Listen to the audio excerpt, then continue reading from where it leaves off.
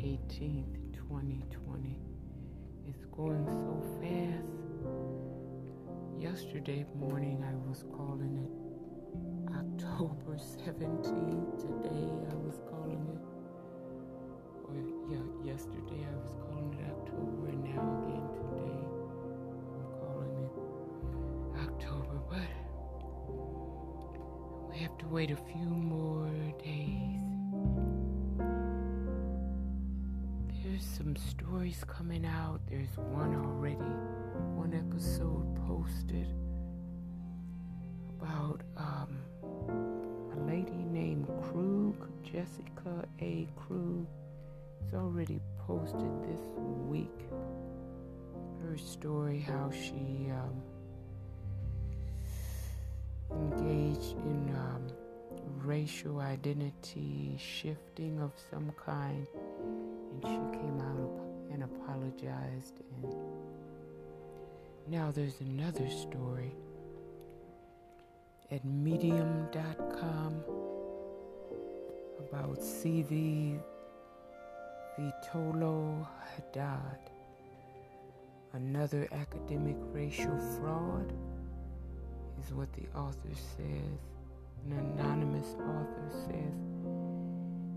And of course, it's really long and all the back and forth, and it's there if you want to read it. It goes on and on and on. And I was tempted to just, at first glance, say, well, who really cares? So what? What does it matter? They're using non-binary identities, they, them. They don't use pronouns her, she, him. I figured, well, what the heck? That's their business, that's their choice, it's their life. It doesn't bother me any. But now once I look behind the scenes into the story and see how their colleagues were affected in these universities, the competition, especially for the teaching assistant positions for the graduate students and for the PhD candidates, it's just so competitive. It's just so extremely difficult that it's no wonder their colleagues are just furious and upset because of the impact it has on them. They are losing out on all sorts of educational opportunities now and in their future. So, personally, I know of a niece that finished her PhD not too many years ago, and she sacrificed so much. It's just incredible how much work is involved, what the sacrifices that they have to make. They really do. And now we have these people that are finding some sort of a pleasure in creating alternatives wherever they can. And there's an article that CNN put out tonight about the latest racial identity shift. A University of Wisconsin-Madison grad student admits pretending to be a person of color. Story written by Hira Humayun and David Williams. September 17, 2020 at 1:16 p.m. And again, just to read that right there, it just seems like, well, they haven't harmed anybody. But when you hear their colleagues, when you read some of what the colleagues have to say, yeah, it's really tragic. It really is. Anyways, the stories are quite long, and CNN.com and Medium, is it .com? Where was that link? Yeah, Medium.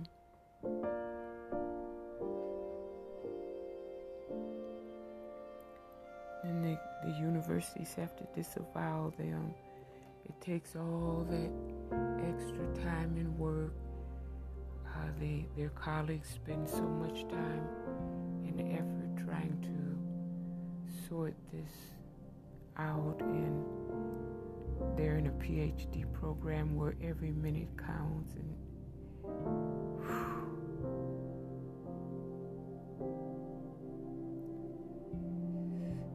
it's there. If you're interested, it's there to read.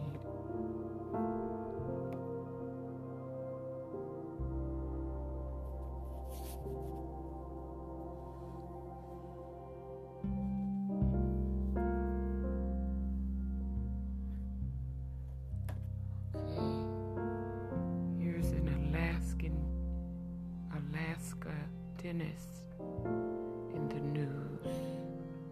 An Alaska dentist who extracted a patient's tooth on a hoverboard sentenced. Okay. Seth Lookhart,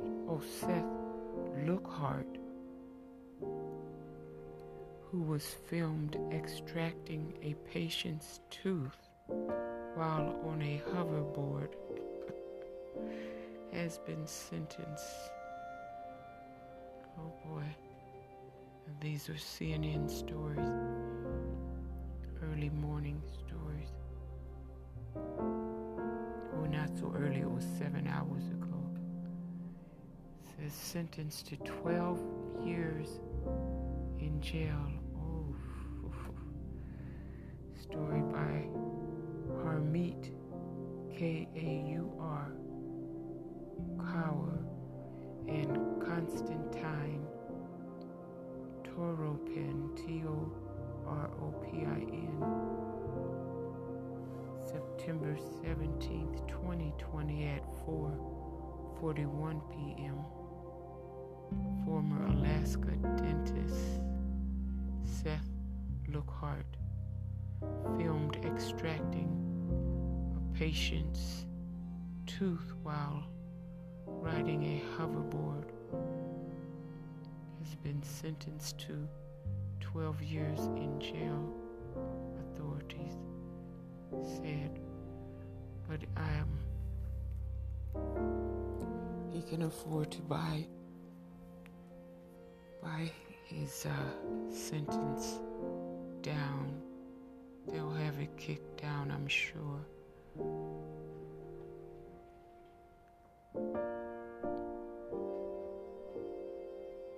And in Alaska, I'm sure they need his skills. Seth Lookhart, 35, convicted. This is why it's good to do the research, because maybe he won't be sprung from this charge. Convicted on 46 felony and misdemeanor counts in January, including medical assistance fraud, scheme to defraud, illegal practice of dentistry, and reckless endangerment. Oh, they threw the book this time.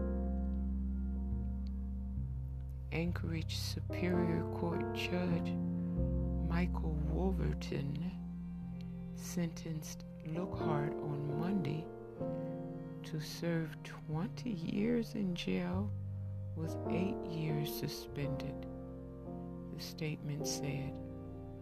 That means Lookhart will serve 12 years behind bars. He also cannot practice dentistry during his 10 years of probation. Lookhart apologized for his actions while reading from a prepared statement. Quote, "Looking back, I can't say exactly when I began to go off course," he said. CNN affiliate KTUU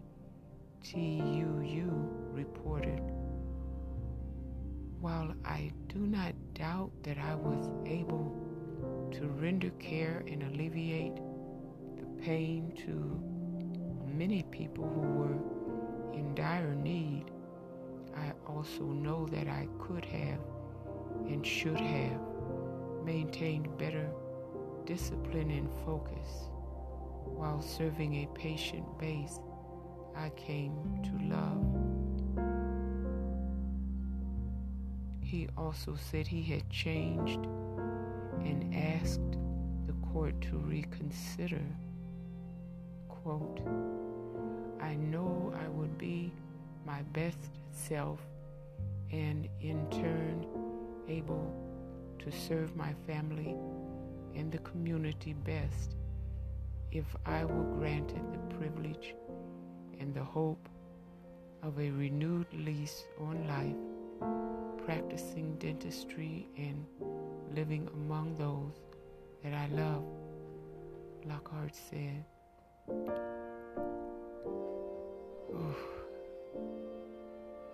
At the sentencing, Judge Wolverton said, quote, "I think what you did was so outrageous, narcissistic, and crazy.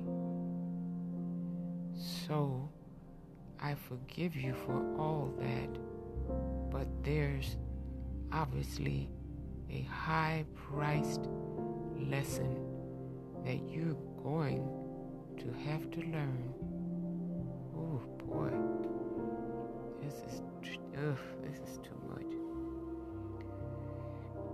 At Lookhart's trial earlier this year, Wolverton called the evidence against him, quote, "simply overwhelming," adding that it was, quote, "often supported and often in excruciating detail by Lookhart's own texts, photos, and videos."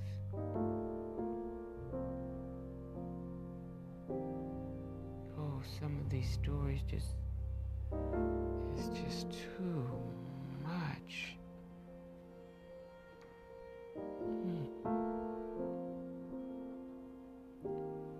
Now wait, this says hoverboard incident was just one part of the case. A lawsuit filed by the state in 2017 charged Lookhart with, quote, "unlawful dental acts,"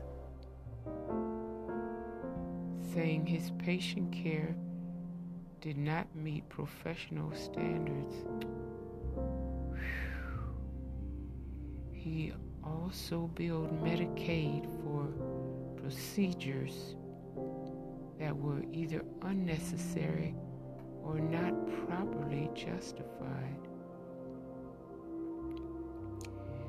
His case gained widespread attention over an incident described in the lawsuit in which he extracted a tooth from a sedated patient while riding a hoverboard, filmed the procedure, and then sent it to several people. In at least one conversation, Lookhart joked that performing oral surgery on a hoverboard was a, quote, new standard of care, the lawsuit said, citing phone records. The judge said the hoverboard incident was not the most serious aspect of the case. Lookhart was found to have performed anesthesia, quote, thousands of times without training or consent. Wait a minute.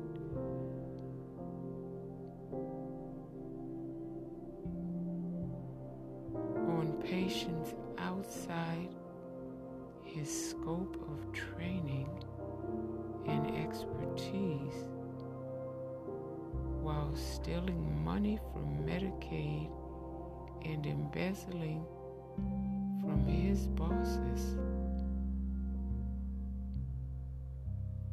The statement from the Department of Law said, "Oh, this just doesn't seem possible." Patients at the January trial also testified that they had woken up to find that Lookhart had worked on or removed the wrong tooth, or that he had performed a different treatment than what they had agreed to. Oh no.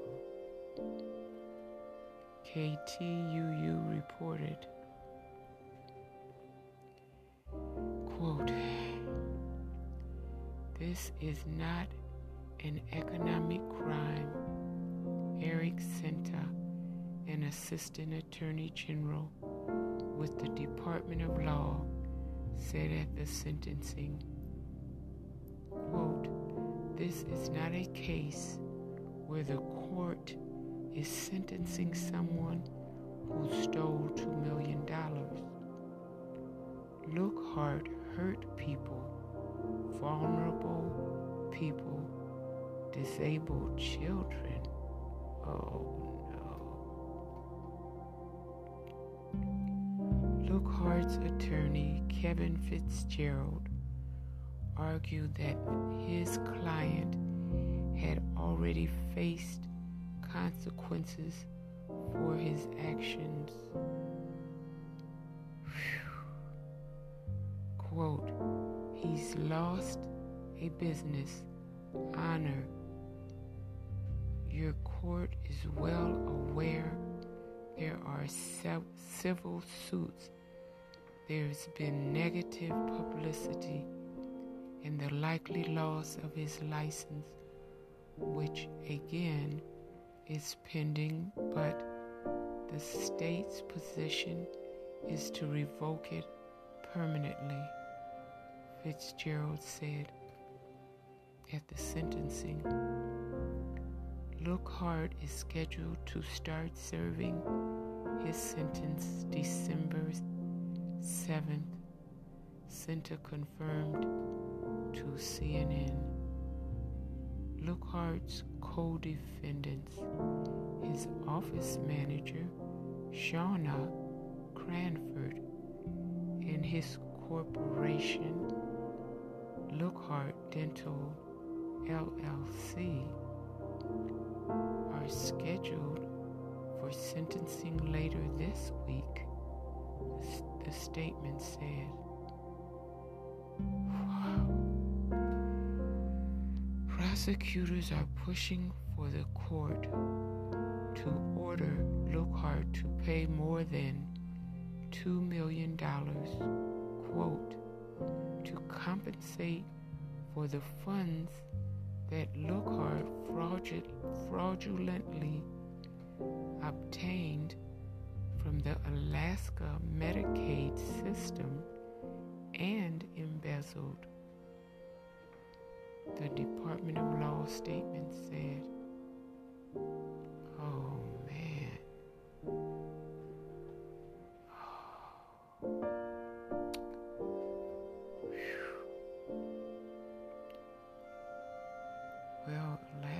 bolder than some other places. Oh boy. Mm-mm-mm.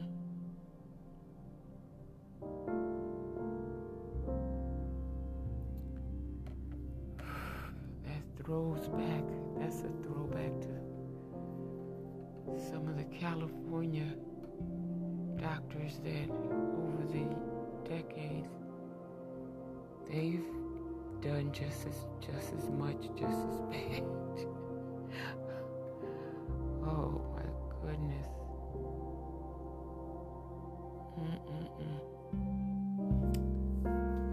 But each time you hear it, it's just as shocking.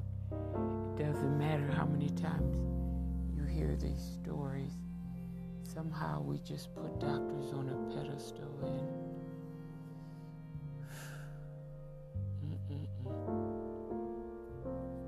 and people of color, we should know better because we are the ones that they experiment on.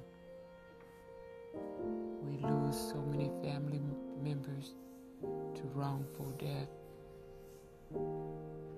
and to so many other unnecessary procedures. That's a nice way to say it. But we still give everybody respect and honor, and we are raised to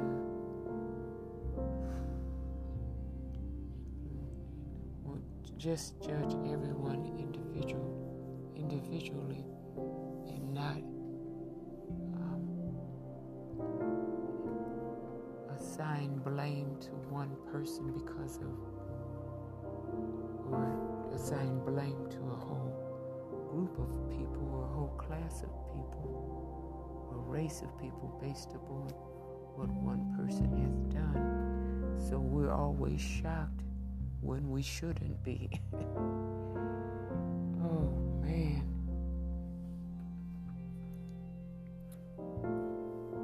Guess you never live so long that you can't be surprised by what goes on in the world.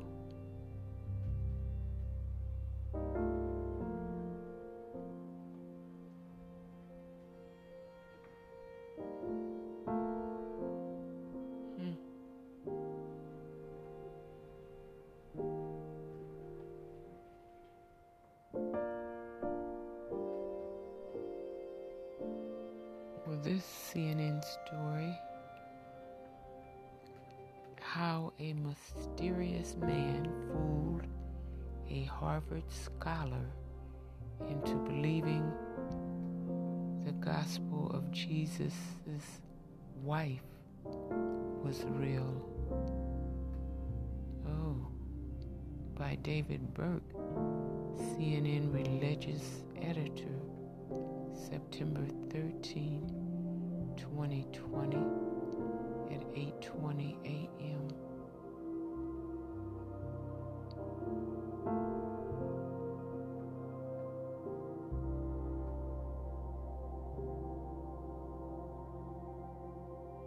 Karen King holds the papyrus fragment she dubbed, quote, the gospel of Jesus' wife. In 2012, Karen King, a prestigious scholar at Harvard Divinity School, announced the academic discovery of a lifetime, a scrap of papyrus purportedly from the early days of Christianity, in which Jesus refers to a woman as, quote, my wife. The text also includes the words Mary and she is able to be my disciple. It seemed at first like a blockbuster finding for feminist scholars and an existential threat to the Catholic Church's all-male priesthood. King, who unveiled her find just steps from the Vatican, thought the fragment could validate her life's work, claiming a place for women in the early days of Christianity.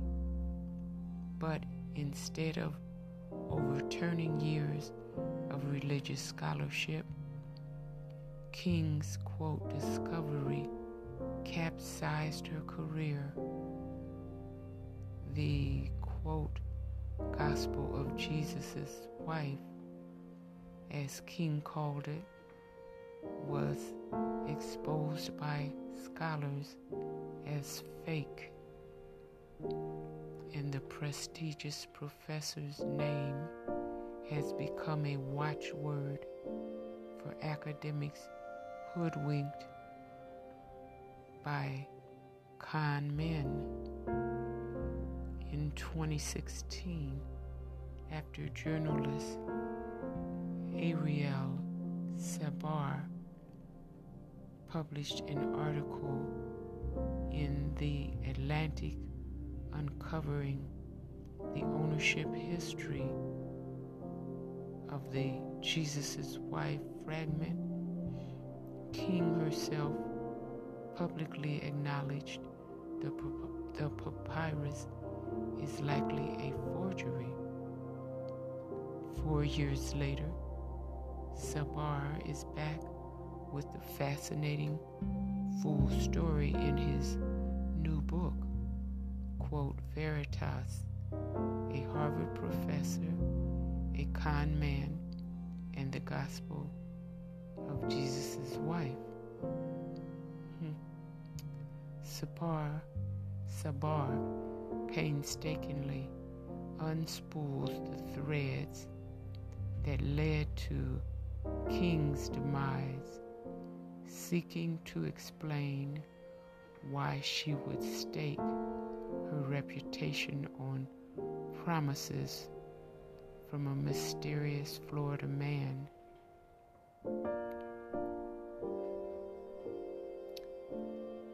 You can see evidence of the fragment's fakeness on Sabar's website, and they give you the highlight to click there.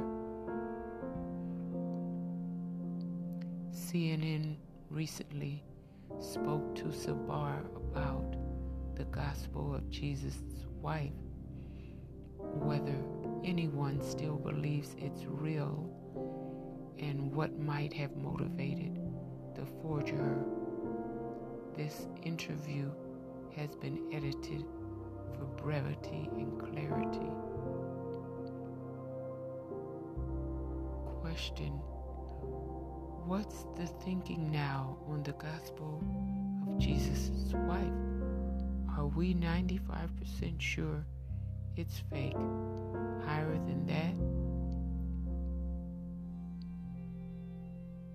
It's safe to say that there is no scholar that I know of anywhere who is defending the gospel of Jesus' wife as authentic, not even Karen King. She was the last holdout, and after my piece in The Atlantic about its provenance, history of ownership, King said it, quote, tips the balance towards forgery. You did a lot of biographical research on King. What was her background in religion? She grew up in a small town, Sheridan, Montana. She always felt like an outsider as a star student in high school and as a person of faith. She had gone to a Methodist church with her family, but decided it was not earnest or serious enough. So she walked across the street to the Episcopal Church, where she was the only youth in the Bible study. Later, she had an evangelical conversion at a summer camp where she felt transported and empowered by Jesus. But when she came back to Sheridan, the Sunday school teacher belittled her for it, saying, quote, "That's not really how we do Christianity." It was a really hard thing for her to hear, especially at that age, that she was, quote, doing Christianity wrong. And you can find that through line in her career. She shines a very bright light on the line between heresy and orthodoxy.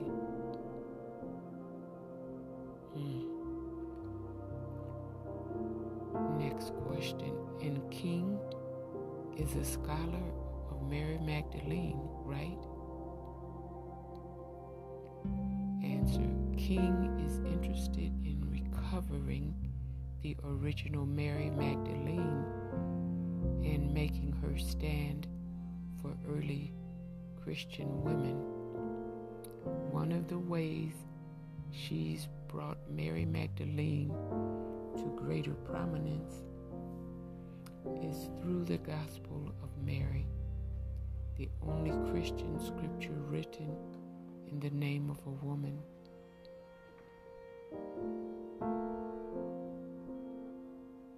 Editor's note: the text discovered in 1896 is considered outside the Christian canon. It's unclear if the gospel is actually about Magdalene. And they show this picture, supposed to be Jesus, and there's someone kneeling, a woman kneeling, and he's holding his hand up to stop or stay back. She's reaching for him. Many scholars have theorized about Jesus' marital status, arguing he might have been in a relationship with Mary Magdalene. That's the caption under the picture. We'll continue with the answer to that question. Oh no, we'll continue with the next question.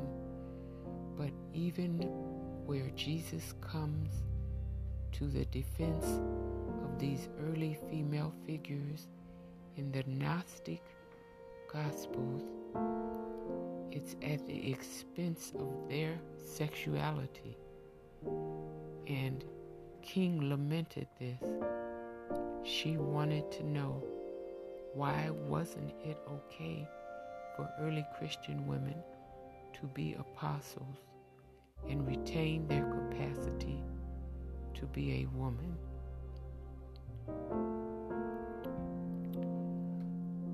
The Gospel of Jesus' wife squared that circle for King in its central lines. Jesus said to them, "My wife, she is able to be my disciple." I'll read that again. This is the answer to the question. The Gospel of Jesus' wife squared that circle for King in its central lines, quote, Jesus said to them, my wife, she is able to be my disciple.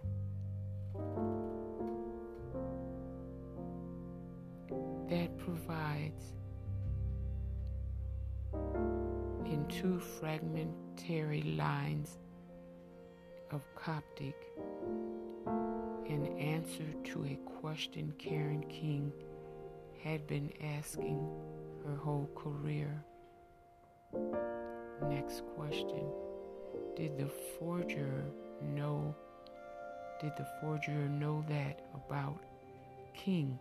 Do you think the fake gospel was targeted specifically at her? The answer. The owner of the Gospel of Jesus' wife is Walter Fritz, who most scholars regard as the forger. Fritz denies that, but there is strong circumstantial evidence that he did. Parentheses, when contacted by CNN, Fritz acknowledged owning the fragment and giving it to King. He also said, quote, Mr. Sabar has been working on this book for 6 years. He's a hired hand for somebody to discredit the piece that I own. It is not a forgery. Oh boy. Whew. I asked him if he approached anyone besides King about the fragment. He said no. He had seen her on TV and heard a lot about her work. It was not hard to find out what King would find compelling. You can find DVDs in which she talks about this very idea. Women could be disciples only if they gave up the part of themselves that made them women. It wouldn't have been hard for someone to discover her as the ideal mark. Boy. Next question. Who is Walter Fritz, and why would he go through all of this trouble? It's not like forging ancient papyrus is a lucrative career, right? Answer. One thing I hope readers realize is that motivations are complex. There is no one single answer to that question. There's always 4 or 5.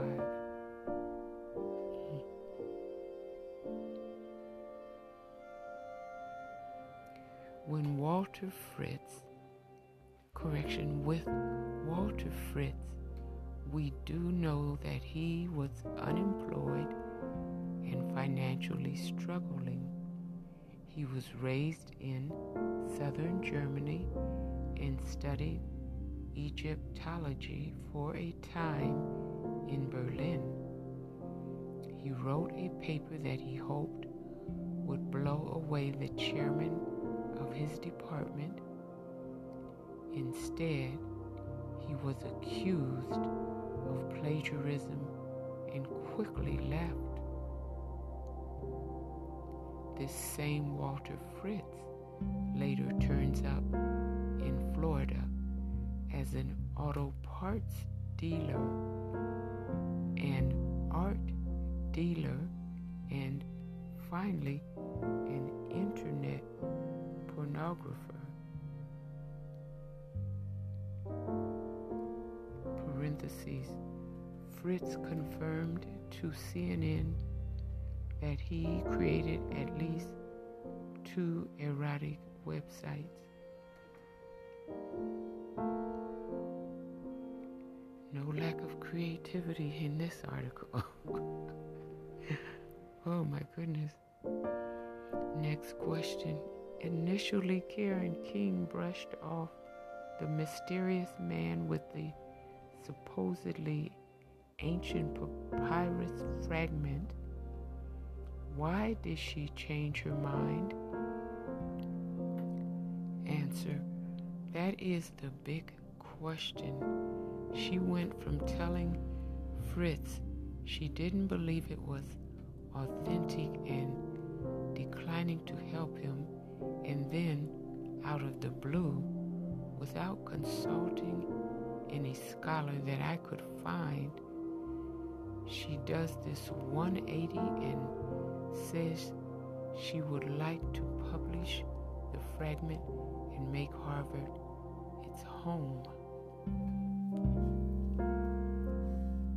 We're going to end this segment here and finish it in the next segment.